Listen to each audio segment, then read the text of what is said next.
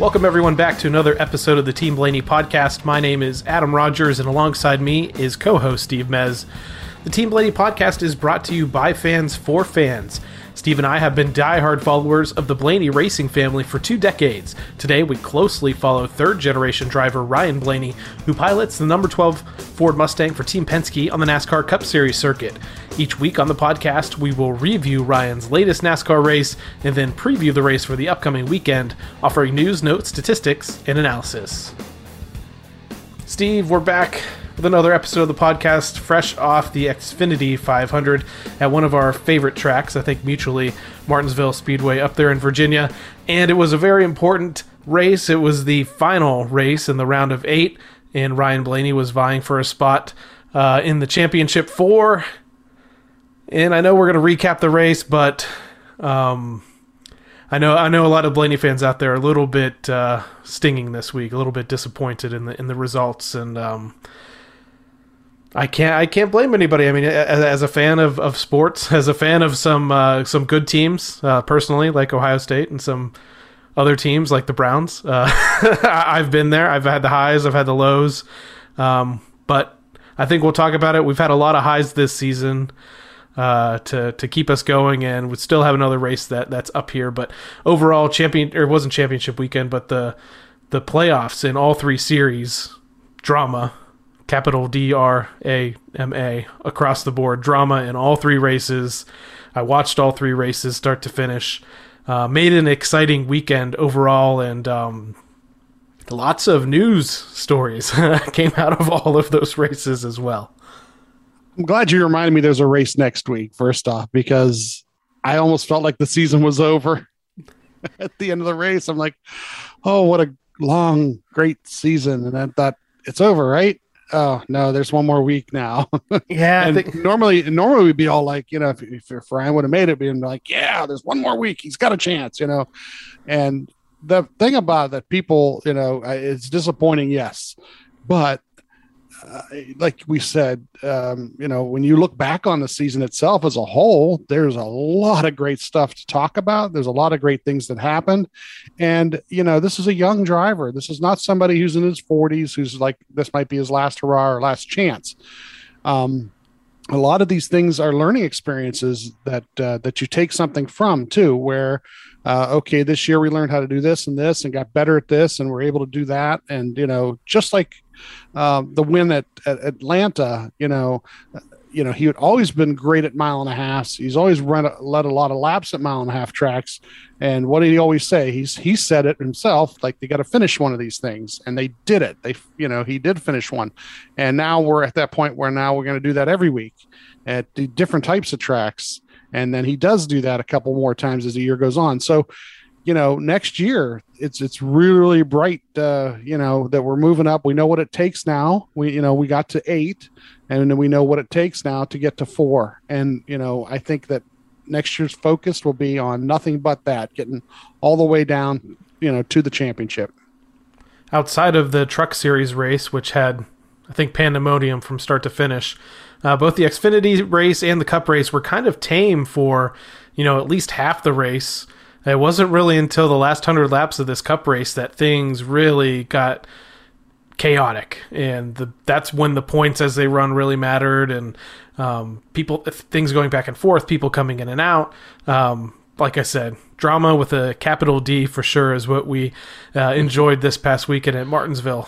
Cautions breed cautions. The wife said it as we got later into the race. She was predicting some things happening, and she was exactly right. There were that once they got to one caution, then all of a sudden, well, there's going to be another one. And a couple laps later, sure enough, there was another one, because once they get bunched back up and everybody understands what they have to do, then it just gets to be elbows up and no take or no give, all take. Everybody's like, take. And it made it fun. There was literally some points and times at the end there where if this right combination of people wrecked each other, Ryan could have squeezed his way through, and who knows? Which was amazing, and it actually gave me hope, because after we'll talk about it, but the early incident that he ran into, and then going all the way to the back, I was probably as low as I possibly could have been, and then after like I said, the last 100 laps, like it started being like, wait a second. this could be mathematically possible. So it actually gave me some hope. So that was kind of nice. I wasn't depressed for the entire race. So one of the late restarts, he said, what do they say about wrecks here? And they said, yeah, the wrecks go high. And he goes, okay, I'm taking the low. So, they were looking out for the trouble. They knew trouble was going to happen ahead of them. And if it would, like I said, if it happened just right, who knows? I mean, just look at the truck race on Friday night. Zane's actually in that second row. And did he have a chance from the second row? Well, maybe, maybe not. But the things that happened right in front of him, happened, and he got right underneath it and took advantage. So, these things come down to the last lap or last couple laps sometimes. And, what we'd like to see next year, hopefully, is that you come down to this race and not have to worry about it. Next year, let's do what Larson did. That would be the best case scenario. Obviously, like you said, Zane Smith. So 2 out of the 3 races this week were people that were in must-win situations. So Zane Smith goes in, ends up winning the truck race, puts himself into the truck championship for Noah Gragson, who's kind of taken or come on strong these last 10 races or so of the season.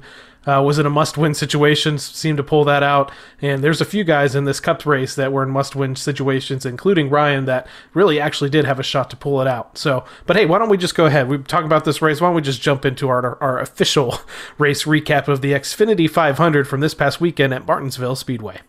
Ryan Blaney, race recap. Martinsville Speedway.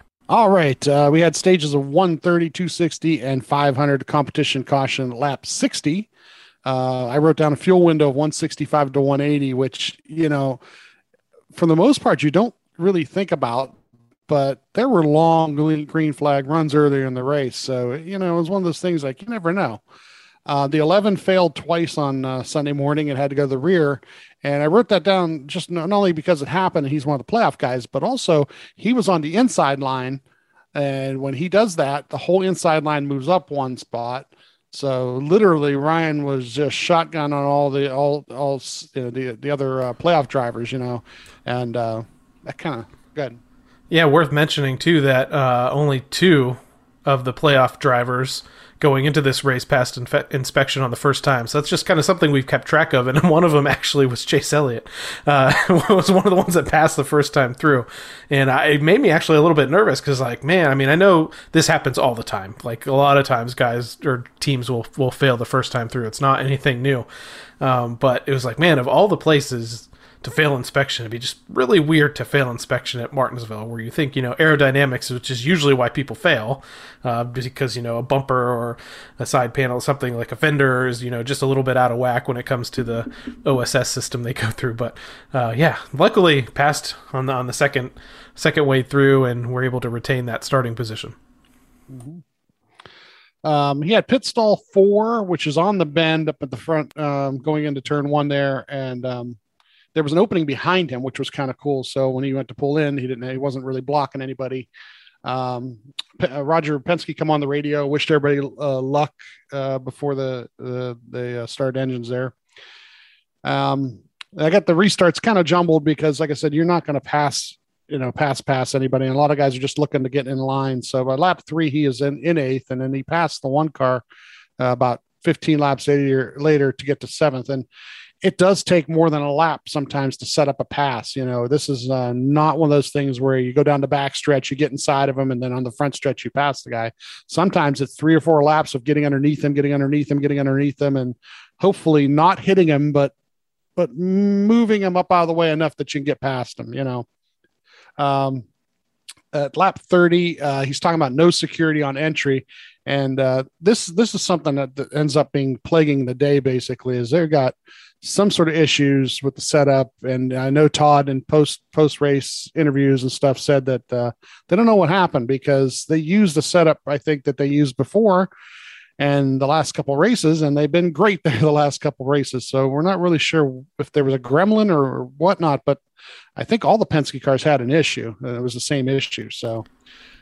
And they had to work on it the entire race long. I know we'll talk about it later, but there was a point where Ryan was getting a little bit better, and then you hear the TV broadcast saying Keselowski's asking over his radio, like, "Hey, what's the 12 doing? Because we need some help." But yeah, Todd in his interviews during the week post race it's kind of befuddled a little bit. You mentioned, we were good the last 3 races. Everything was great. I mean, the only thing for me I could think of is weather. It got really cold.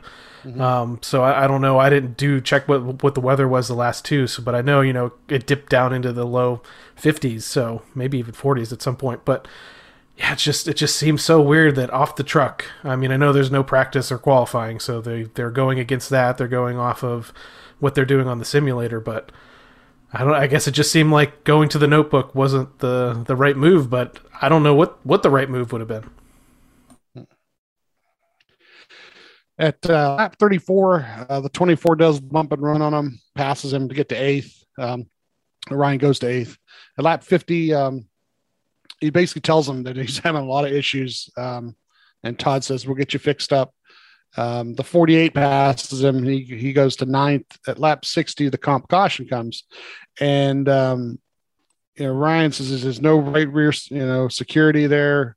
So Todd's going to come down a couple rounds, track bar, air pressure. They pit 7th, come out 11th. They did 2 rounds down the track bar, and there was a penalty for the 11 on this. So it goes 11th to the choose cone. The leader takes the top, Ryan takes the bottom. And the restart's at lap 67. So he's at 11th. It gets it up to 10th by lap 70. Then at 72, there's a caution for the 6. And Ryan says it took off better. The rear's not chattering as much. And they're working on the rear brakes. They do adjustments. They literally tell him every 5 to 10 laps what lap it is, and then he must do something with the brake bias for the rear brakes at that point. Choose cone, the leader takes top, and Ryan takes the top also. He's 10th on the choose cone there, 5th row. The restart's at lap 77, and then he passes the 48. He gets himself up to 8th at lap 81. He says it's really tight already again. Lap 93, the 3 and Ryan tangle, as best can be described.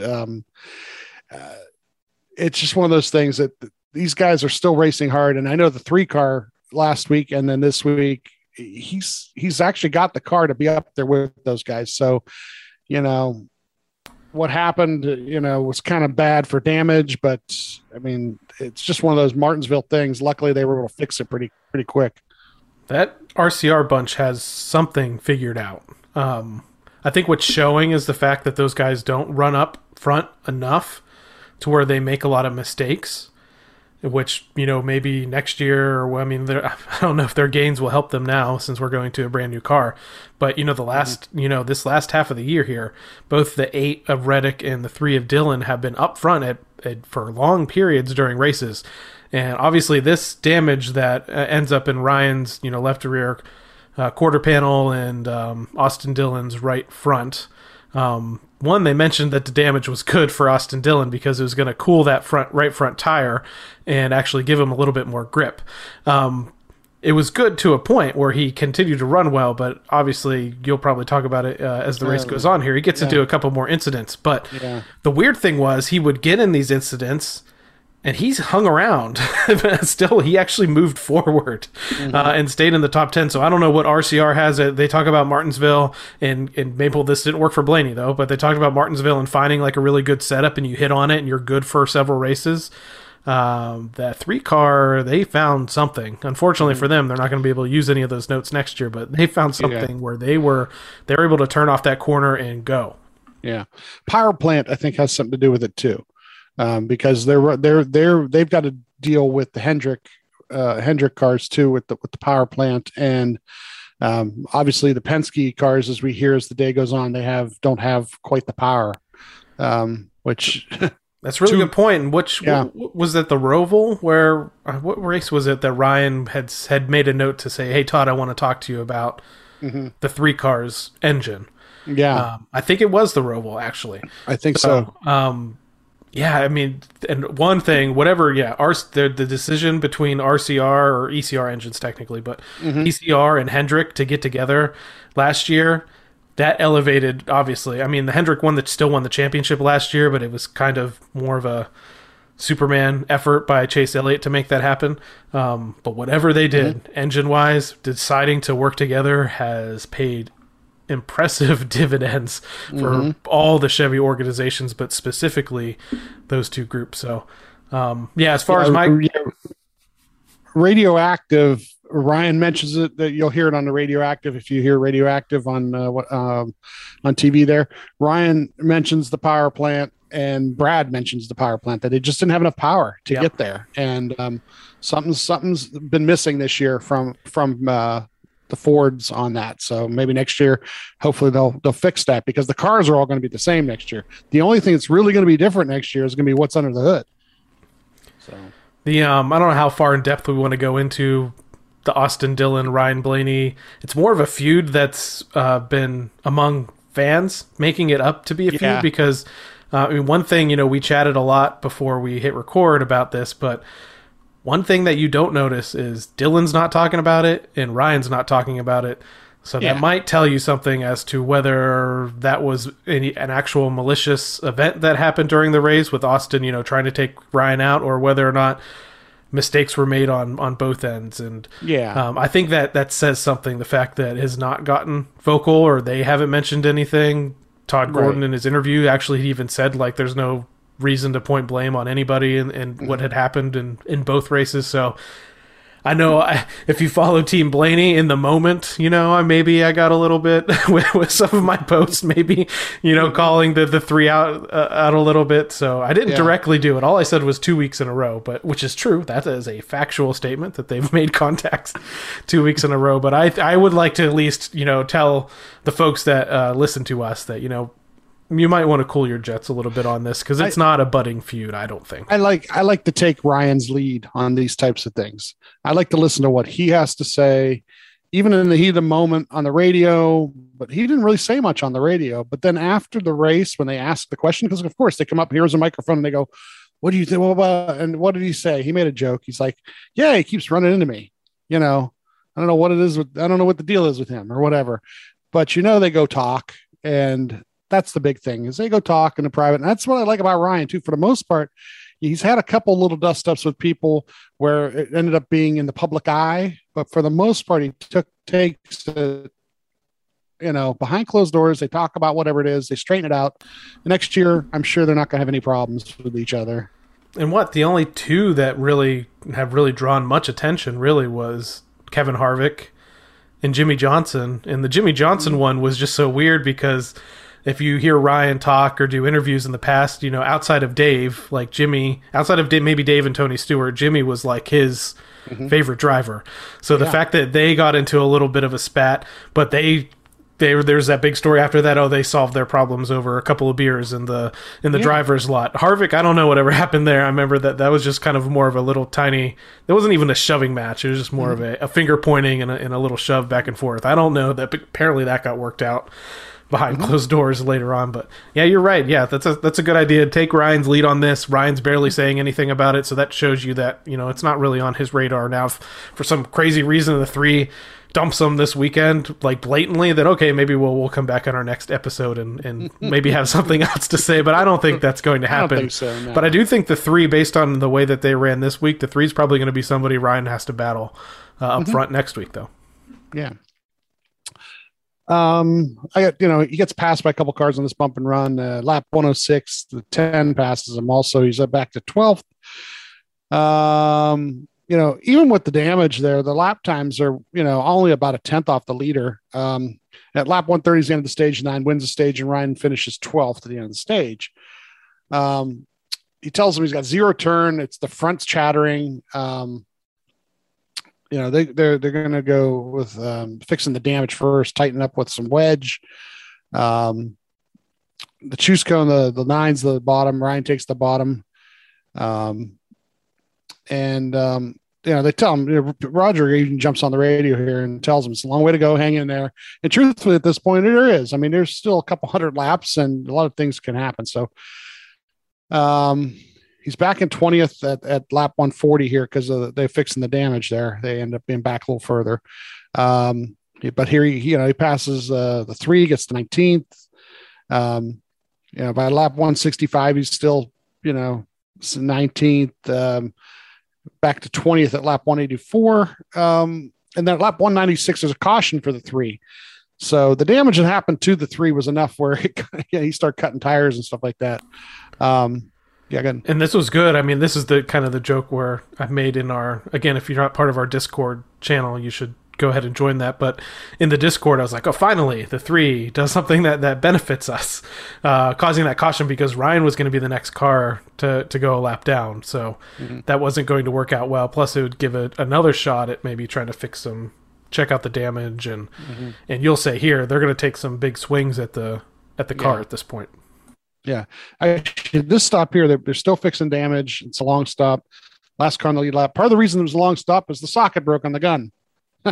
That hopefully this is not a problem with one lug nut next year. But you're right. They took the stagger out. They put a pound in the right rear of air. The choose cone, the leader was 19th at this point. Took the bottom. Ryan took the top, and there's a restart at 2:02. He's up to. And this is the round, the stagger out and the round out of the right rear, pound out of the right rear. I'm sorry. This is where things happen. Lap 206, he's 18th. Lap 220 passes the 22 for 17th. Lap 229 passes the 43 for 16th. Lap 234 passes the 23 for 15th. Lap 239 passes the 4 for 14th. Lap 249, he passes the 17, gets himself to 13th. The end of the stage comes there, and the 9 wins the stage, and Ryan's 13th. So the swing they took right there, something happened. It went the right direction. He says, that's what he says. He says it's a step in the right direction. And Roger says, good job out there, looking good. So even Roger gets on the radio, gives him a little attaboy, I was pretty pumped at this point because things were turning around. It was like I said, I fell into a little bit deep state of depression for a little while, especially after they made that another pit stop and they made some changes to the car, and you had just said like nothing happened all the way until that caution with the 3 where they made what turned out to be the best changes of the day. So finally it was like, again, something, okay, there's a chance here. He's kind of in, at that point he really was in must-win situation because it's before any of the chaos happens a little bit later. So I'm like, well, he's moved up through the field. He hasn't been able to do that yet today. So they've hit on something. They go in 13th to pit and they come out 11th. So they gained a couple spots on pit road too. Choose cone, the 9 took the top, Ryan took the bottom, and the restarts at lap 268. So he's in 11th at this point. At lap 284, he passes the 2 to 10th. Lap 293, he passes the 1, gets up to 9th. And there's a caution at lap 311 for the 52, and I think the 7 was involved in that. Is that where the 00 hits the 52 also during the caution, I think? Yeah, and it actually was just an awful mistake because the 52, I believe, just had a ton of damage and tried to go into the corner and basically couldn't turn. Now, I know those guys specifically race around each other pretty much every race in the back. So they could have more experiences to where maybe the 00 thought it was an intentional crash. But unfortunately for the 00, he goes and spins the 52 in front of one of the safety cars. And we have found out that is something you do not want to do because they ended up parking the 00 for 5 laps. Not that really mattered maybe it did for them just because they were keeping up with the teams they were around. So maybe I shouldn't say it doesn't matter for them because they are racing for something even though it's in the back. But you probably found out you shouldn't do that. You shouldn't spin someone out under caution 1, and you definitely shouldn't do it on a short track where the safety vehicles are going to be around you very quickly. Yeah. Ryan says more of that on the adjustments, and of course Todd takes another adjustment in that direction. So, this is the interesting thing is they keep going that direction, but something that doesn't work, I don't think. They pit in 9th, come out 9th. Choose cone, the leader's the 9, takes the bottom. Ryan takes the top at this point. The restarts at lap 320, and the 11 and the 24 basically kind of like brake check the whole top lane, screwing up the restart. There is a caution for lap 323 for this is where the 52 and the 00 actually hit each other. He's P11 at this point for the choose cone. Leader 9 takes the top. Ryan takes the top. And at lap 325, they finally start talking about what they need to do. Todd tells them the 19, unless the 19 has an issue, we need to win. So, must win is a tough thing. But on the other hand, you know what? If you tell me that all season you're going to get to the end of the year, you're going to get to the last race before the championship 4, and you have a chance to get in and you have to win, well, at least you have that chance. There's 30 other guys who don't have that chance right now. So 2 things I want to bring up that involve that. So 1, 2 previous races this weekend, we already talked about it at the top of the show. Both must-win scenarios. Both of them won, Gregson and Zane Smith. Now my golf analogy, just for Josh Williams here. When I play golf, not that great, but I always say, as long as I have enough chances where I could have gotten a par, I see that as a pretty decent day. If I'm on the green with a chance to putt for par, I'm doing pretty decent. I'm not that great at putting, so I don't get that many. So that's kind of the same mentality. It's like you just said, we've got here, we actually have a chance for a championship. This is the first time in Ryan's career. He's made it to the round of 8 before, but even in that scenario, he did not really have the team or the car, I would say, at that point to really contend. This time he did. Things go a little bit differently last week. He would have been way better positioned to point his way in this week. So it was exciting. I mean, it was exciting as a fan. Like I said, the car at this point in the race was going forward. Things seemed to be leveling out a little bit better. There was a lot of optimism, I think, at this point in the race, and actually thinking that he could have a shot just based on his history at Martinsville. Lap 332, he's in 10th at this point, and at lap 334, he's in 13th, and there was a tire rub, and we're not sure. I don't know who hit him there. Not really sure. He kind of gets lost sometimes. At lap 337, he's back to 15th, and there's lap 339 is a caution for the 6. And Ryan tells me I need to pit. Don't know what kind of damage I have. So to take care of that, Choose Cone leader is the 22, takes the bottom, and Ryan takes the bottom here, and he's back in 22nd at this point because of the fixing the damage. Restarts right around lap 345. At lap 354, we hear about the 19 overheating. We see this, the steam coming out of the car there. So all of a sudden we're thinking things like, oh, well, he could blow up and then just totally vacate a spot, Again, roller coaster of emotions. Ryan's car was moving forward. Now he's stuck all the way back in the back. And then the 19 has an issue. And I'm like, oh my God, here we go.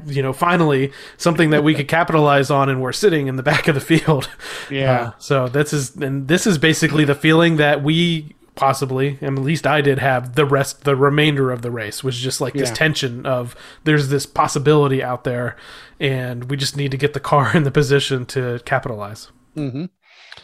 Caution at lap 358 for the 41 car. Let's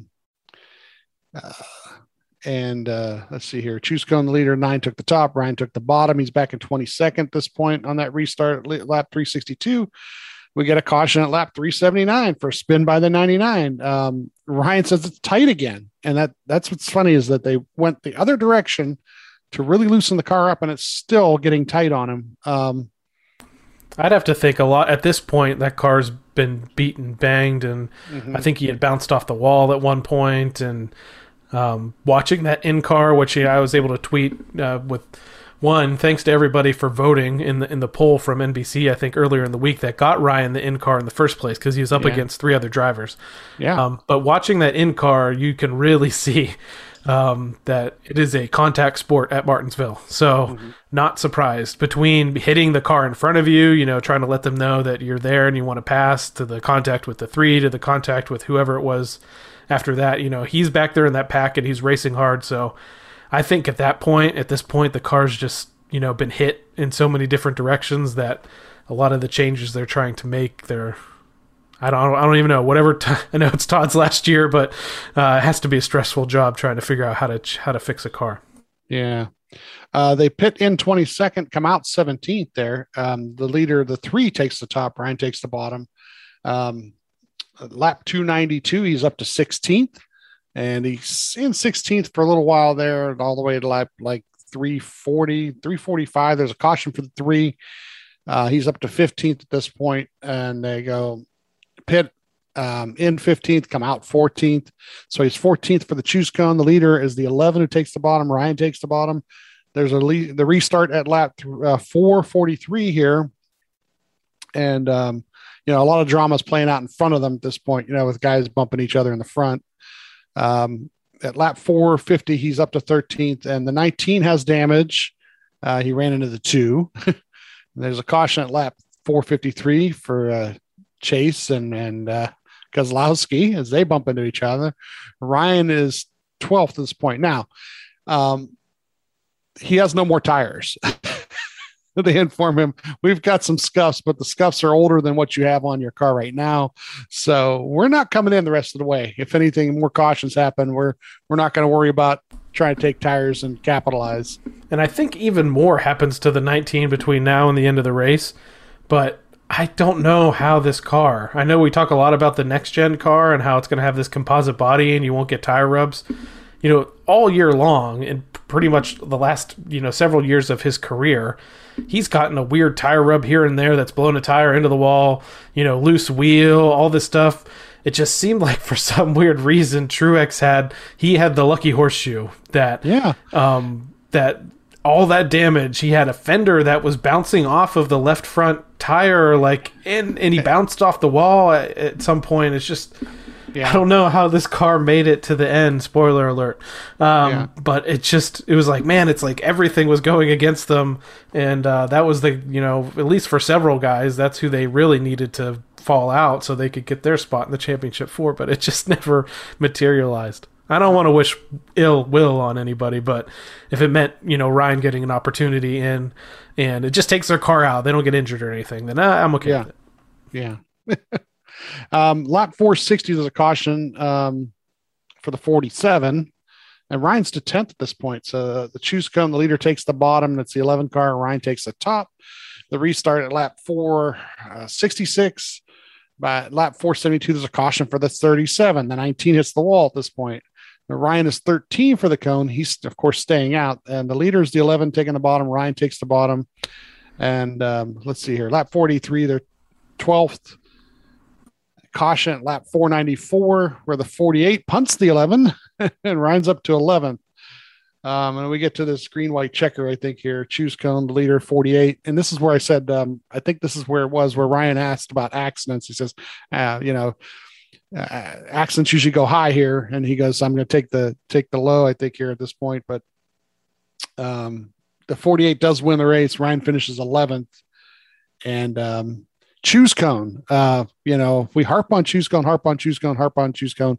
And at the end of the race, and Kyle Busch saw it in his rearview mirror and was really mad about it.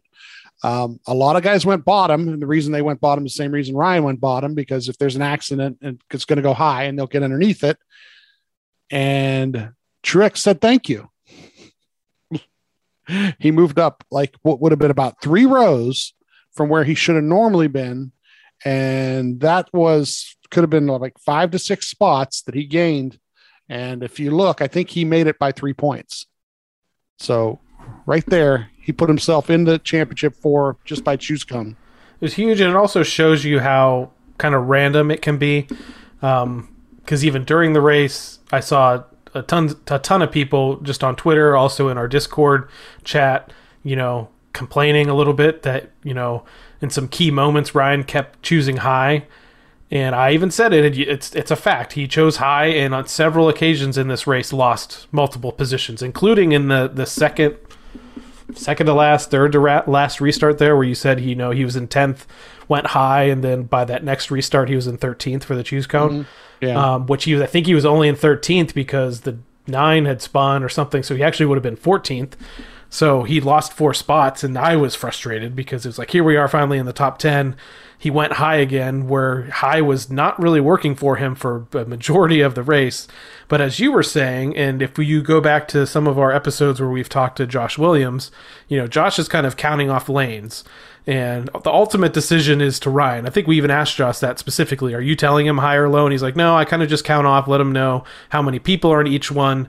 And ultimately, it's his decision to pick. Normally, they're trying to go, just quick math in their head, which one will advance them the most spots. But like you with the 19, though, he couldn't turn that down. He was, I think at that point, until that choose was out. Well, he was out on the outside looking in, but he advances those spots, was able to go and get down low quick enough, and obviously ultimately advance into the championship 4 just based on where he chose there. So all I would say again is just kind of pump the brakes a little bit. Yeah, I mean, it's just choose is difficult. It was working sometimes. There were points in the race where Ryan's car was working better in the second lane. At this point, I don't know if it was working good anywhere, but good enough to finish at least 11th. Again, it was one of those frustrating things where we've been in this position where he's been 11th with the last couple restarts in some of these races, and he's been able to track down the 10th place car and pass him. I don't think he had enough time in this race to make that happen, but it was unfortunate. It was I was kind of upset because even Josh has said in the past too, it's like getting that one extra spot, kind of means a lot. I know they're already disappointed in this race overall, and we can talk about that next, but missing out on their opportunity to race for a championship next week at Phoenix, but I guess this week now at this point, this week at Phoenix. So frustrating day. Had some bright spots. There was I can't say it was boring, especially if you're a Ryan fan and you're watching the in-car as many times as he was sent to the rear. Other bright spots of the day, the pit crew. One, they fixed damage and still managed to get out a couple of times, still being like the 20s and not being the 30s. They gained positions on pit road multiple times, and that was without pit strategy happening. So I don't know. Gold star to the pit crew for this week. The gun braking, he hurried up and got another gun too. It really didn't cost them that many spots. I think it was a 4 or 5 spots that they end up losing. But for gun braking, that's not bad. They said on TV, they showed it on TV that he hurried up and got another gun out there as quick as he could. He knew exactly what went wrong. So it was very confusing watching the in car. All you can see is out Ryan's hood, and you can see they're making the stop, and then the car's still jacked up, and I see this tire changer run across and then run back around again. I'm like, uh-oh, something bad is happening, because it wasn't like just damage being fixed. I'm like, something is broke, and then they said the socket actually broke off of the gun, and on the radio they were telling Ryan like, hey, this wasn't our fault. It's a NASCAR. All the pit crews get the same guns that are supplied by NASCAR. So he's like, it's not a piece of our equipment. It just broke. So, but yeah, I mean, overall feelings, disappointed, but we got to look at the season as a whole, I think. Yeah. That's the thing is like, I got a little more reflective once I got away from it. Because, we've been chronicling it all year with the podcast. And I even said that in a tweet somewhere in the last day or so, where if you go back and look at the whole season as a whole and look at all the different things and how it kind of started a little slow, but then it picked up momentum. And then once again, there were a lot of goals achieved for Ryan and the team. He even said it in the last week or two that he wanted to win more than one race in a season, and they've done that. Playoff wise, they put themselves in a good playoff position. Were able to overcome the first round of the playoffs, that they didn't do last year. And then, like I said, they got to this point where we know that the car and the driver were good enough to win this last race. So even though they got to a point where they had to win, they still had a chance to win, so yeah, you want to be one of the 4, don't be wrong, because next week, if you're one of the 4 and you have a chance to win, you win a championship. So that's the ultimate goal. And I'm sure that that's next year's goal and the year after that, the year after that. So are you going to do it every year? Maybe not, but the future is very, very bright. They know exactly, what it takes now too. There's certain things that they've overcame. And this year, what I saw as a whole was a lot of overcoming adversity that all the good teams do. You can go back through Larson's season. You can go back through Hamlin's season. All 4 of the guys that made the championship 4, you go back through their seasons, and you'll find moments where they had a flat tire, lost a lap, and then by the end of the race, top 5. And Ryan and Penske and the number 12 team did that all season long. Something bad happened. And sure, on the radio, you hear a little frustration. And that's why I paraphrase the radio a lot. I don't give a lot of the radio chatter because it's in the moment. But the reality is they pick it up and they put their big boy pants on and they go to work And by the end of the race, they get a result. They get a finish. And like you said, there were a couple of races this year where they passed somebody on the last lap and got a top 10 or got a top 5 out of it. And, those numbers always sound better than 6th or 11th, but they performed like a championship team. And, so next year, that's just be one of the 4 by the end, and I think he can do that. Yeah. Exciting season for sure. Had its ups and downs, but I think what made it most exciting was just the fact that this was probably the first year where we can say he was a legitimate title contender nearly all the way down to the end. And it was noticed. If you go to the racetrack, I went to, 6 or 7 races this year. You went to a handful of races this year as well.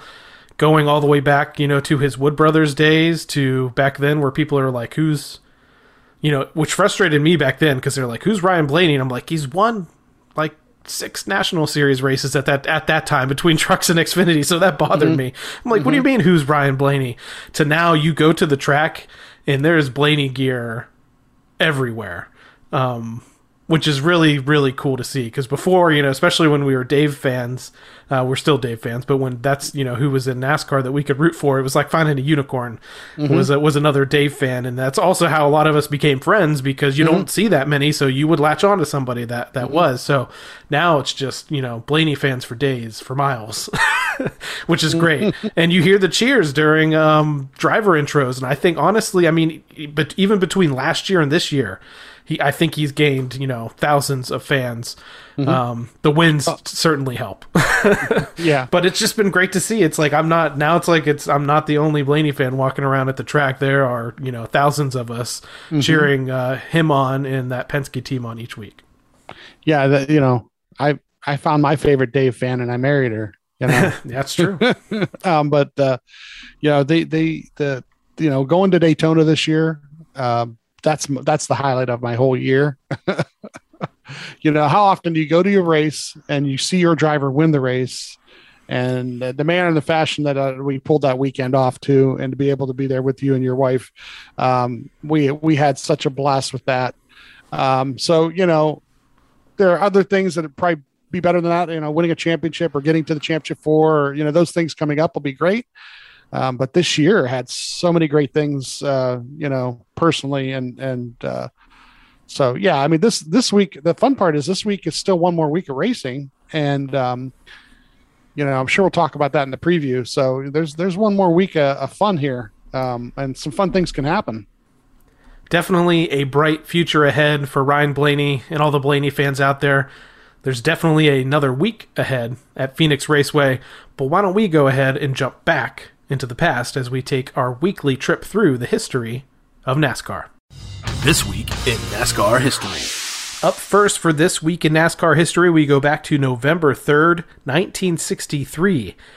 Darrell Dieringer posts a major upset by driving his Bill Strope Mercury to victory in the season finale at Riverside, California. It's Dieringer's first NASCAR Grand National win. Joe Weatherly, who drives for 9 different teams during the course of the season, is declared the NASCAR Grand National champion.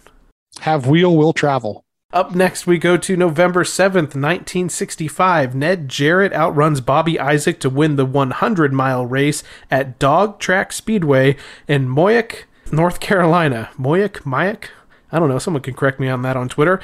Jarrett's 13th win of the season helps him wrap up his second championship by 3,034 points over Dick Hutcherson. Say what you want about our current playoff system, but as I've gone through this history book this year, I've seen a lot of drivers' championships decided by 3,000 and 6,000 points, especially back in the day. So, I don't know. We got some exciting stuff happening now. Moving on to November 5th, 1978. Controversy flares at Atlanta International Raceway as Donnie Allison is declared the winner of the Dixie 500 after the crowd of 40,000 thought Richard Petty had nipped Dave Marcus in a race to the finish.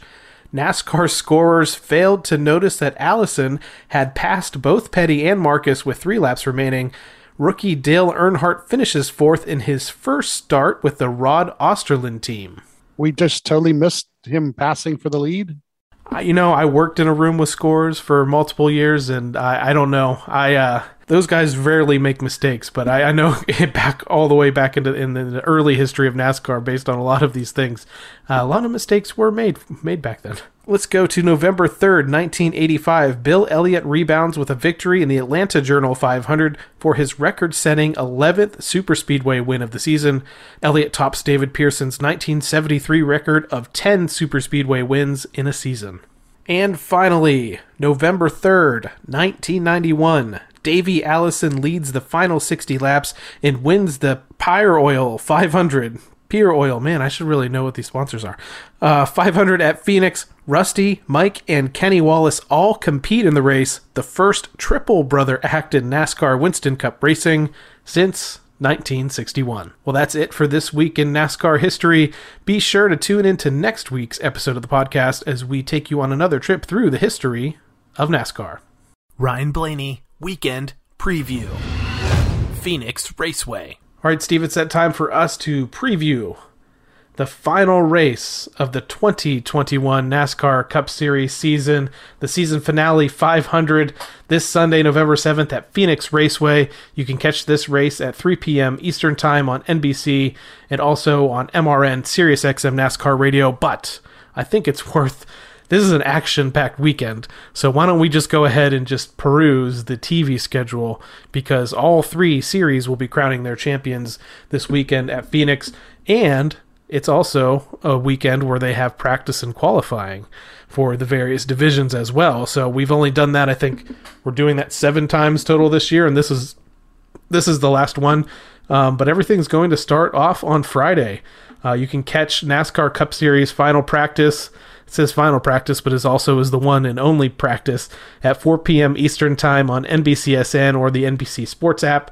Truck Series qualifying is going to follow on FS1 at 5 p.m. Then at 6 p.m. you have Xfinity Series final practice. That's only going to be, though, on Track Pass with NBC Sports Gold or the NBC Sports app. 7 p.m. NASCAR Race Day for the Camping World Truck Series starts.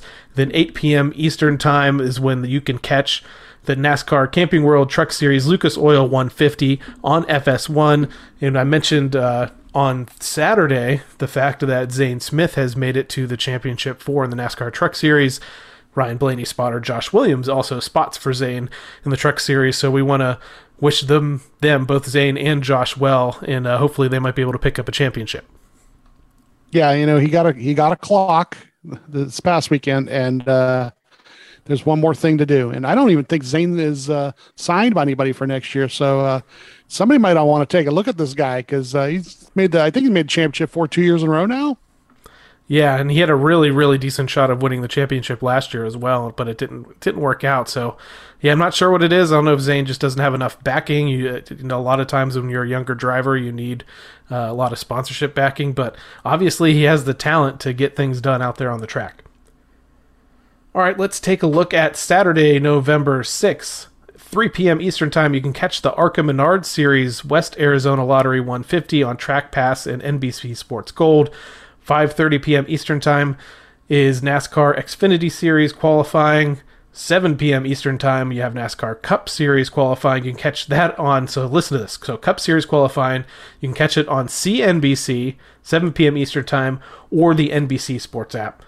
8 p.m. we have Countdown to Green for the NASCAR Xfinity Series, and then 8:30 p.m. Eastern Time, you can catch the NASCAR Xfinity Series Championship race on NBCSN and the NBC Sports app.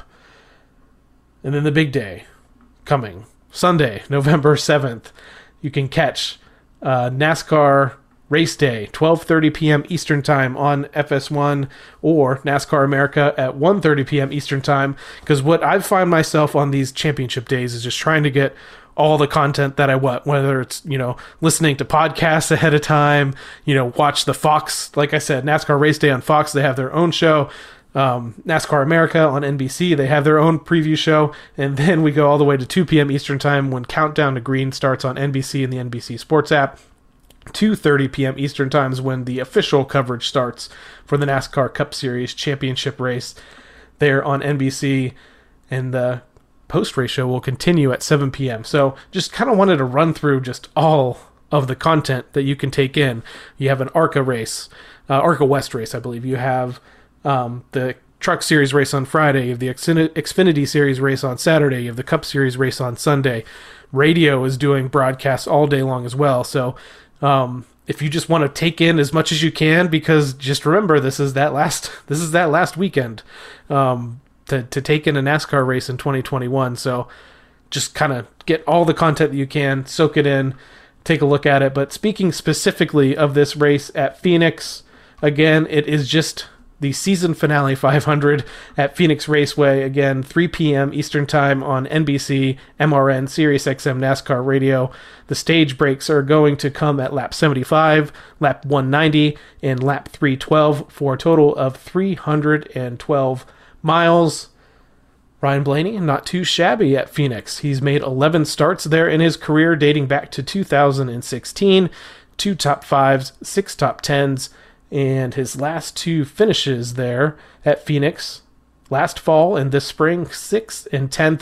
Prior to that, he did have a 37th place finish where he had a crash there, I believe, with Denny Hamlin, and then he had back-to-back third place finishes. Also has 2 poles at Phoenix. And again, we just mentioned there's going to be qualifying this week, so I'm not sure where they're at. We talked about maybe some power plant engine, horsepower struggles with Penske, but I don't know. Maybe he has a shot at picking up another pole this year in 2021.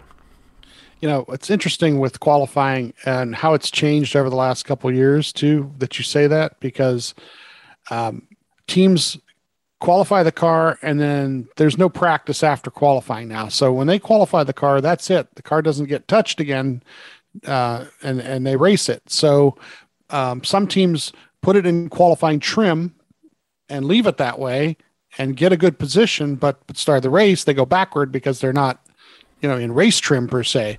So it could be one of those things where a couple teams do that and put themselves out in front and, see if they can hang on and survive till they make their adjustments, Yeah, in previous seasons before 2020, before 2021, this is what we would have called like an impound race weekend where there's limited practice. They have qualifying and then that's it. You'd hear that a lot. An impound race. That's basically the format that they've gone with this year when they've done practice and qualifying, which I said has only happened about 7 or 8 times this season. So, but it does add a little bit more content, and I think we've talked before. I don't know whether it was on air, off air. I love practice and qualifying, specifically qualifying. A lot of the qualifying thing is just I like the opportunity to be at the track a little bit earlier or at the track on a different day, maybe when the Xfinity Series race is happening and I get to see Cup qualifying. People say that single car qualifying is boring. I like it. I don't know. I don't know what it is, but I can also see the fact that when I'm at the track, even when there is an Xfinity Series race that day and they're doing Cup qualifying, there's not that many people in the stands. I mean, usually for us, that's our opportunity, especially at Daytona. We're in the garage area or we're in the fan zone, standing on top of the garage, watching qualifying, and then also getting to see. I mean, some of it's just that energy. So happy that next year, practice and qualifying, at least definitely practice. I don't know if they've made any official announcements, but they have to practice. We'll be coming back with this new next-gen car. So we'll get a little bit of taste of that this weekend, and then we'll kick that back off at Daytona with another full slate of practice going out throughout the rest of the year, at least the first time they're at a track. I liked this year, there were a couple of the races we went to, Road America and Indianapolis Road Course. I liked that the qualifying was the morning of. I find that really cool. Gets more people into the track earlier, so there's not as much of a traffic jam trying to get into there. And we liked it. We really, we made sure we were there early enough to watch all that. So, yeah, if you're going to do it, I like it. I like doing it the day of at least, because you're going to impound it. Like I said, they're going to impound the cars anyway. So let's just do it. Tech it that morning. Qualify it that morning and then impound it for the race. So this week, that's the thing. Like in the history of this playoff format, the champion usually wins the race, and I think this is one of the times where the champion may not win the race. It may end up being in both Xfinity and the Cup. Actually, I think it may end up being somebody outside that 4 who wins the race. And I really think Brian actually has a chance of being a spoiler here. I absolutely think this is the year where the champion doesn't win the race. And we just saw it last week. Alex Bowman, it's a very strong car. especially towards the end of that race where he was moving up and passing people. I know that he had a little bit of a skirmish there with Denny Hamlin that they have a disagreement over, I guess, from what I understand, and wins that race. So there's just so many guys out there that have that chance to win. Plus, also it might just be some strategy if some of the championship four. So we haven't talked about them really. So what we have: Kyle Larson, Chase Elliott's trying to go back to back. Martin Truex Jr. and Denny Hamlin are the championship four this year at Phoenix. So if any of those guys run into trouble early on, you might see some other guys kind of backing off a little bit to make sure that they don't get into any trouble. One thing we've seen, which I think is also going to change this year, just based on what we've seen during the playoffs so far this year, is a lot of the playoff drivers got a free pass when it came to some of the racing. They maybe weren't being raced as hard because somebody doesn't want to mess up somebody's championship run. I kind of feel like that's out the window this year, because if that was the case, I know we were saying, the issue with Ryan in the 3, was kind of some more mutual mistakes. I don't think that would have happened if people had that mentality. I think they are racing these playoff drivers hard because people realize how hard it is to get a victory, and they also have teams and sponsors that they have to show up for and they have to race for. So this could be that weekend. I would not be shocked across all 3 series if somebody else spoils, especially in the Xfinity series. You got John Hunter Nemechek driving for Joe Gibbs Racing in the 54, and that car's won 10 or 11 races this year. He could easily spoil that, and whoever finishes second. We've heard some other people talk that it would be kind of funny if Daniel Hemrick, I've seen it on Twitter and I've heard it on podcast, if Daniel Hemrick finishes second again but wins the championship, will he be disappointed?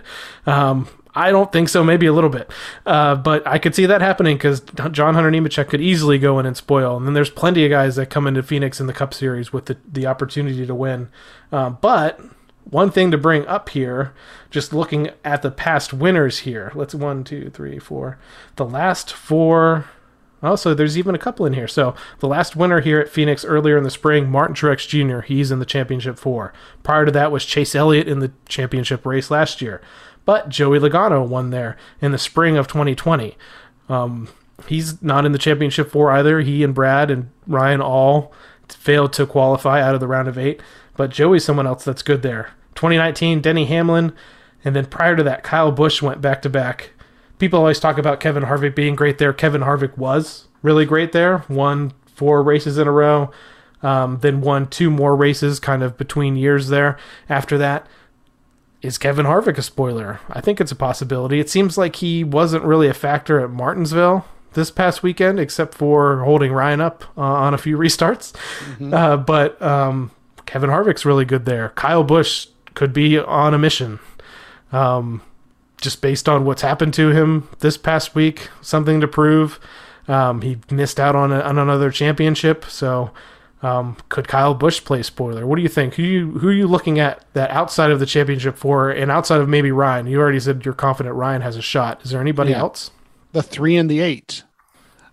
Both those guys, like I said, the equipment their engine power is showing up, and they're starting to drive their equipment good enough to be up in the top 5 every week. And like you said, once we get to the top 5, who knows? So yeah, there's a couple different guys that can come out of outside that top 4. And the interesting part about it is those top 4, as you race the race, you're only worried about the other 3 guys. So as you're racing around other guys, hopefully somebody's in your ear giving you the big picture of like, well, I'm racing with the 12 right now, but the other 3 guys are way behind me, or they're 2-3 spots behind me, and maybe I shouldn't mess with the 12 because maybe somebody will pass both of us while we're messing around. So there's a lot of guys have to think like that, where if I'm racing with somebody who's not in the top in the championship 4, does somebody take advantage of me while I'm doing that? So they got to think big picture, and they're not worried about stage points or anything like that, those 4 guys. So they're racing to win. Now, I'm not sure how much qualifying matters because, again, Chase Elliott went into this race last year, failed pre-race inspection, sent to the rear, started from the rear. Obviously, we know how that turned out when he won his first championship. But, like we said, we've been talking about qualifying already. all the way through the playoffs here, we have been setting the lineup based on the metrics. This lineup's going to be based on qualifying. So you could be a Denny Hamlin and mess up in qualifying and start 36. You could be a Truex, same deal, start in the back. So it's not going to be the championship 4 up front like it has been in the past with the round of 8, round of 12, round of 16. Basically, you were going to start 1 through 16, 1 through 12, 1 through 8. That's not going to happen this week. Everyone is going to be, the fields will be set by qualifying. So unless... I mean, it has rained. It has rained in Phoenix before, but I understand there is a little to no chance of rain this weekend for all three races. But if the heavens did open up, then I guess qualifying is going to maybe set off practice speeds. I mean, there's lots of different things they could do. So, but do you, Steve, think qualifying will play a factor in this race, or do you think because of what Chase did previously, what Denny's done in the past, does qualifying? I mean, Truex is a pro at coming from the back of the field to the front. Do you think qualifying matters? I only see all 4 of these guys. All 4 are known to.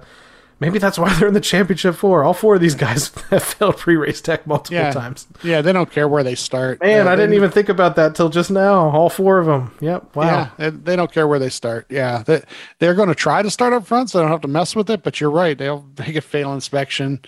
End up back somewhere in the back. I mean, so. I don't know. It's just racing with people. That's the thing, is who you're racing with at what point in time. And Phoenix does so many weird things with the dog leg, and they have changed the front stretch and the back stretch around. And, sometimes you go down inside that dog leg and go, on that surface and then come back up onto the track. I don't know how that's even, how that even works for some of them guys. And sometimes they just dive bomb it in there and hope by the time they get to the turn that they've cleared the other guy. And, it gets kind of hectic and crazy. So it just mainly those 4 guys staying, away from other people's mistakes, and I'm sure what TV would like and what NASCAR would like is for those 4 guys to be battling it and be all in the top 5 basically at the end. But like I said, I really see like 3 or 4 other guys who can get their way into that top 10. And then once they're there, they're trouble, and in a good way. I think spreading out the top 4 guys a little bit might be something interesting. So again, Ryan Blaney, 11 starts at Phoenix Raceway, dating back to 2016, 2 top 5s, 6 top 10 finishes. He's led about 150 laps there in his career, including 94 laps back in the 2019 spring race, 2 poles at the track as well. You can catch the race again. But prior to the race, why don't we go back to that practice on Saturday? You can catch the NASCAR Cup Series. It's Friday. Gosh, I got my days all mixed up. Friday, you can catch the NASCAR Cup Series practice at 4 p.m. Eastern Time on NBCSN, or if you have the NBC Sports app. Then on Saturday, we got qualifying. That's going to be coming up at 7 p.m. Eastern Time. So it's going to be, well, I guess it won't be qualifying. I was going to say it's going to be qualifying at night. No, never mind. This is Phoenix. It'll still be daytime there. At that point, 7 p.m. Eastern Time, NASCAR Cup Series qualifying, CNBC and the NBC Sports app. You can catch the race as well. You can watch the pre-race show, 2:30 p.m. Eastern Time, NASCAR Cup Series Championship race on NBC Sports app, also streaming on Peacock. So we went through Ryan's stats. We went through how you can catch the race. Do we want to play a little championship winner predictions? Yeah, I mean, I guess we should predict, but it'd be a shame if Larson doesn't win. It really would be a shame. I think he's earned everything he's done this year, and to the point where they're just so strong. But this is that 750 package, and it's kind of a toss-up, and the two Gibbs cars both have great drivers. So I mean, it's youth versus experience here. You got the 2 Gibbs guys who've been around a while, and the 2 Hendrick guys who are younger. And we know what Chase did last year; he destroyed them. So I really do. I want it to be Larson just because I think he's earned it this year, but yeah, I'm just gonna say Larson. Heck with it. So I mean, if it helps, I mean, you've already predicted, but just going back to the spring race, Truex was first, Hamlin was third, Chase was fifth, Larson was seventh. So they all hung around the top 5, top 10. So my prediction, and I mentioned this to you a couple of weeks ago, before anyone was even locked into the championship 4, and that was that Kyle Larson was not going to win the championship. Oh, that's right. You did say that. I still believe he is not going to win the championship. It's not like a me wishing. So don't, if anyone's listening to this, don't take that as me wishing that he doesn't win. I think it's more of a toss-up. One thing that's great is the fact that we don't have a situation like last year where Kevin Harvick wins 9 races and he's not in the championship 4. So the good news is probably the 4 best drivers of the year have made it statistically into the championship 4. So that's great. We've made it here. Now everyone can battle it out at this point between the 4 of them. But I don't think he does, and I think Denny Hamlin finally gets the proverbial monkey off his back. Already has a Hall of Fame career. Regardless, he steps away today. He's going to the Hall of Fame, but I think he finally gets a championship. And you got to remember, Hamlin, when he faces adversity, he runs well, historically. So I know he had this big temper tantrum on the front stretch last week, and yeah, again, I'm not even wishing. I don't wish. I can't even say that I wish Denny Hamlin wins the championship. I just think he will. I think it's really difficult to repeat, so I don't think Chase is going to be able to repeat as a champion. If he does, that's great. It's one of Ryan's, best friends. Good for him.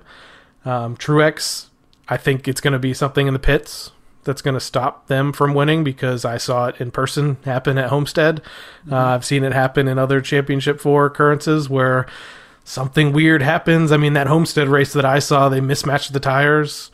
That's I think that was the end. That's when Cole Pearn decided he was going to step away. Was kind of after that mistake.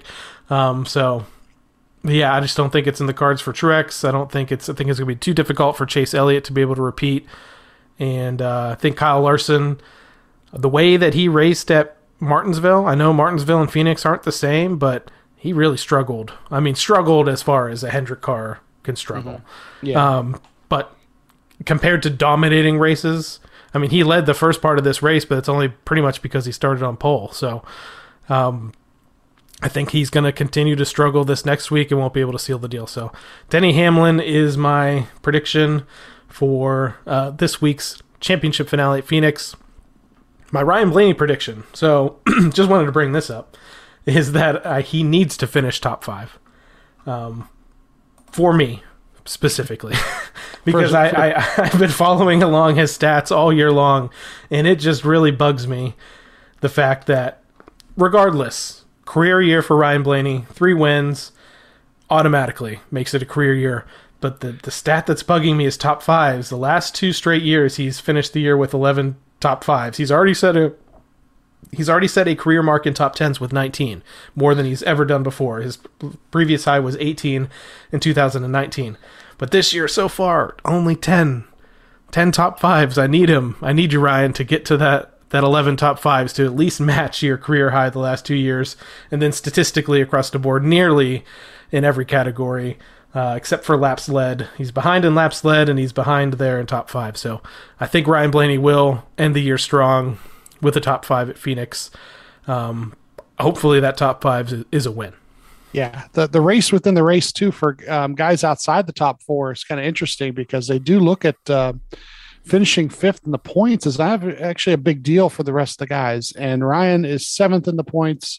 I believe he said he was like 20 back of Keselowski. So, I mean, is it catchable and doable? Definitely is. And, past, I don't know who was in 6th there, but, yeah. If he can get himself to 5th in points, that's a big deal too.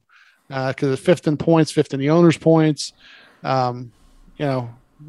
it's big money difference between 7th and 5th. Yeah, so the main thing here, again, don't want to wish ill will on a teammate, especially Brad Keselowski in his final race after 12 years at Team Penske. Brad is holding down the 5th position in points, minus 2,677. Ryan is in 7th. Between Brad and Ryan is Kevin Harvick, Harvick is at 26.82. Ryan and Joey Logano right now are tied technically, but I believe Ryan has the tiebreaker right now. They both have 26.92. So they would need Brad. Brad would have to have some sort of a catastrophic failure early in this race, doesn't get any stage points and finishes bad. But it's a possibility that could happen again. Don't want to wish any ill will on a teammate, but it could happen, and it would be good because, like we've said before, fifth looks better than sixth or seventh or eighth or something.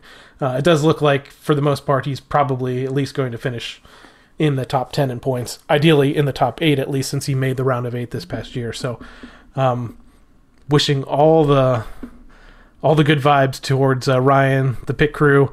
And then also we just have to mention, I mentioned it a little bit earlier just in passing, but Todd Gordon, his last year, at least for now, atop the pit box for Team Penske. Ryan's going to get a whole new crew chief next year, but it is Todd's last race as a crew chief for Team Penske, and Ryan, I know, has mentioned it as well. He kind of wants to try to get Todd one more win. He's got him 3 wins this year. It's probably maybe more than Todd kind of anticipated, and went out with a really, really strong year. I know when he announced his retirement, they were kind of struggling a little bit at that time, but Ryan's been able to go ahead and win back-to-back right going into the playoffs. So Todd Gordon, we wish you well as well in your next endeavor.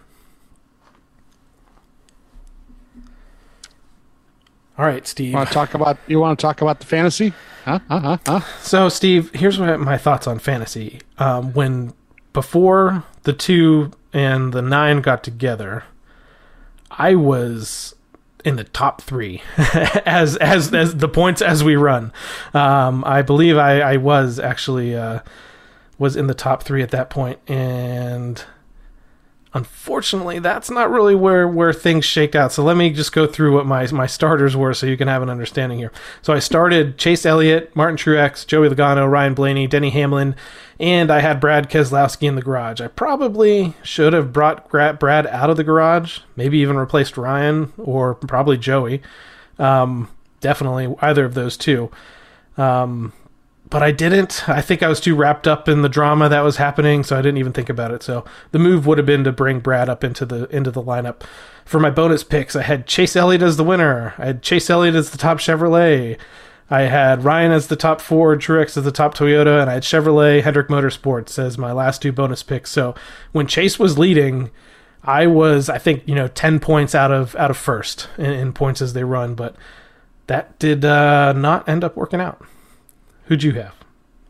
Well, I had in the lineup itself, I had Kyle Busch, William Byron, Brad Keselowski, 2nd, 3rd, and 5th.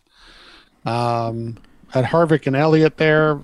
Truex in the garage, which if I had put Truex in, I would have finished even better. I didn't really get any bonus pick points, really. Comes down to it. I mean, I tried to, leverage Ryan winning in top Ford and Todd Penske, and then I had Larson as the top Chevy and Hamlin is the top Toyota. So really didn't get a lot of bonus points there. But the lineup was pretty strong, with a couple guys that finished in the top 5. If I would have took Truex out of the garage and replaced maybe Harvick or something like that, it would have been even better. But, not bad overall for the week for me. So, yeah, let's take a look at the top finishers and points earned at Martinsville Speedway in the Team Blaney NASCAR Fantasy Live League. And first, we had Blaney FT NASCAR with 221 points. 2nd, Cool Guy 2K. 3rd, Glitterbugs. 4th, Go Larson. 5th, Moon Cup. 6th, Pea Shoot Bill. 7th, Your Team, Mez 12 with 198 points. Tied for 7th, Bulldog 0277. 9th, Sam Speedsters. And rounding out the top 10 was Spider Monkey with 196 points. My team, so like I said, I think I was in the top 3 while Chase was leading, because it was all based on Chase winning and all those various things. I ended up falling down to the 19th position with 183 points. Let's take a look at the playoff standings. So this is just the races, just the points earned throughout the playoff races this year. In first, we have Team Penske. In second, Spider Monkey. 3rd, Doug K0525. 4th, Moon Cup. 5th, No Hesitation. 6th, Clyde's Chicken Pit Racing. 7th, Go Larson. 8th, Supermod. 9th, Blaney Cakes Beep. And man, rounding out the top 10 in playoffs, standings, Mez 12, 1,833 points, and in 11th, Team Blaney Admin, 1,821. So just in the playoff standings, I am nipping at your heels right now, and I think you've actually eclipsed me. I think I have fallen. Yeah, fallen a little bit. I don't know if you listened to last week's pod when you're a little busy, but yeah, I told you I was going to pass you. Yeah. And you did. So here's where all the big bucks pay. Not really. In the overall league standings for the Team Blaney NASCAR Fantasy Live League, in first still. And I think at this point, it might be an insurmountable lead, but maybe not, unless if old Clyde here forgets to set a lineup. Maybe that'll be a problem here. But overall, first place, Clyde's Chicken Pit Racing, 6,928 points. In second, we have Doug K0525. So I think it's really going to be between these two, 6,856 points. Now, Doug here needs to have pretty much the perfect lineup, and he needs Clyde here to forget to set up his lineup or have, the back marker teams in the lineup. I'm not sure. It's really going to take a lot here, but it's looking more and more like Clyde is going to win this thing. So third, we have Moon Cup. Fourth, we have Blaney Kicks Beep. Fifth, Spider Monkey. Sixth, Rogue Tough. Seventh, Go Larson. Eighth, Glitterbugs. Ninth, Super Mud. And again, in the overall standings as well, Mez 12, rounding out the top 10, 6,520 points. My team, man, from the beginning of the season all the way to the end, I've hung around the same positions. 20th place, Team Blaney Admin, 6,278. I think roster-wise, I don't know, preview roster here. Chase is probably in it. Truex is probably going to be in it. Hamlin, I'm probably going to have all the championship for drivers there. So Chase, Truex, Larson, Hamlin. I may throw Brad in. I may throw Ryan in. Actually, you know what? I'm out of Ryan. So I used up Ryan at Martinsville. So anyone specific? Are you going to have the championship four? And do you even have enough starts to have the championship four in your lineup? Of the championship four, I have Martin Truex. Well, it's not a bad one to have left. Yeah, so I've got one guy at least. I still have a use for Brad and Kevin. You know what? I got Tyler Reddick here I could use. Kurt Busch I could use. Bowman I could use. Byron. So, yeah, that sounds like some of the guys I'm going to end up going with there. Still bonus pick-wise, I can always take championship four guys to win the race and be a top Ford or top Toyota or top Chevy, and so forth. So that's my play probably, just to get those bonus points in there. Hopefully get one of those four guys to do something in the bonus. So, but yeah, that's what I'm looking at this week. I only have one championship guy, so. So like we said, it's never too late. It's still never too late. You can at least try to come in and beat us in the points earned at Phoenix if you jump on the Team Blaney NASCAR Fantasy Live League. If you were a part of the league and you haven't set a lineup in a while, just jump in there, just have some fun and see what happens. And we're going to keep the league going next year, I'm sure. I promise to do better next year. Because truthfully, I screwed a couple things up this year, and I'm looking at it point wise, and I probably could have been at least 100 points better, and that would have put me up like sixth or fifth place, So I promise to do better next year. I'm coming hard next year. I'm looking for Clyde. All right. And speaking of Clyde, whoever Clyde is, get a hold of us on Twitter or something. Let us know, because like I said, I think we need to do something for you, and that he did an excellent job this season. Really, Amazing. really cool. Yeah. Amazing picks. All right, Steve. So like we've mentioned, last race of the season, there's a lot on the line, probably a lot of drama ahead of us at Phoenix. So if I was you, I'd be blocking out my weekend, trying to catch as much NASCAR as possible. I know there's a lot of other stuff going on here between the NFL and college football, but plenty of NASCAR content to take in this weekend. Also worth mentioning, there's a couple of guys in the Cup Series that we're not really sure if they're going to be back in a Cup ride next year. Matt DiBenedetto's making his last start for the Wood Brothers in the 21 after 2 races with that team. Matt's been a pretty decent teammate, I would say. To Ryan, hasn't really shaking anything up, didn't do anything wrong. I don't think so. Kudos to Matt for being an affiliate teammate out there with the Wood Brothers car.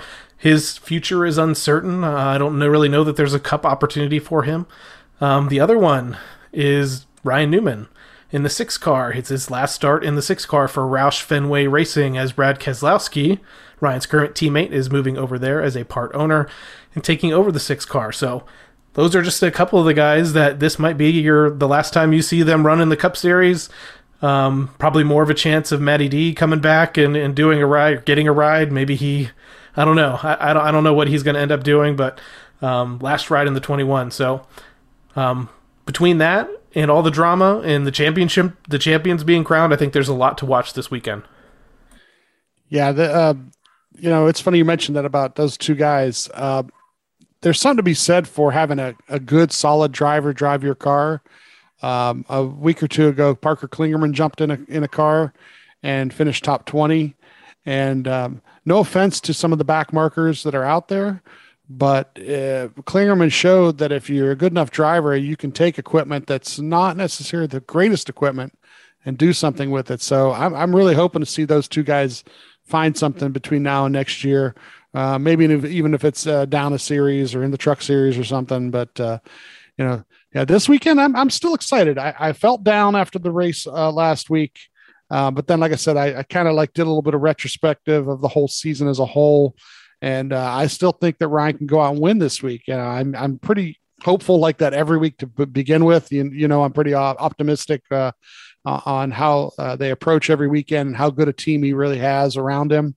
And they've obviously proven that a couple times this year. So I really think that this week should be a fun weekend. I think that qualifying is kind of a good thing for Ryan to do. Practice, everybody's talking about being able to do some practice. So let's see what kind of adjustments, you're talking about adjusting ride heights and stuff like that. So hopefully they get all those things right before the race so that maybe the adjustments are minor most of the race and they can run up front all day. That'd be a good way to end the season, end it on a high note, get yourself a great finish. And, next year, it really looks like it should be an exciting year.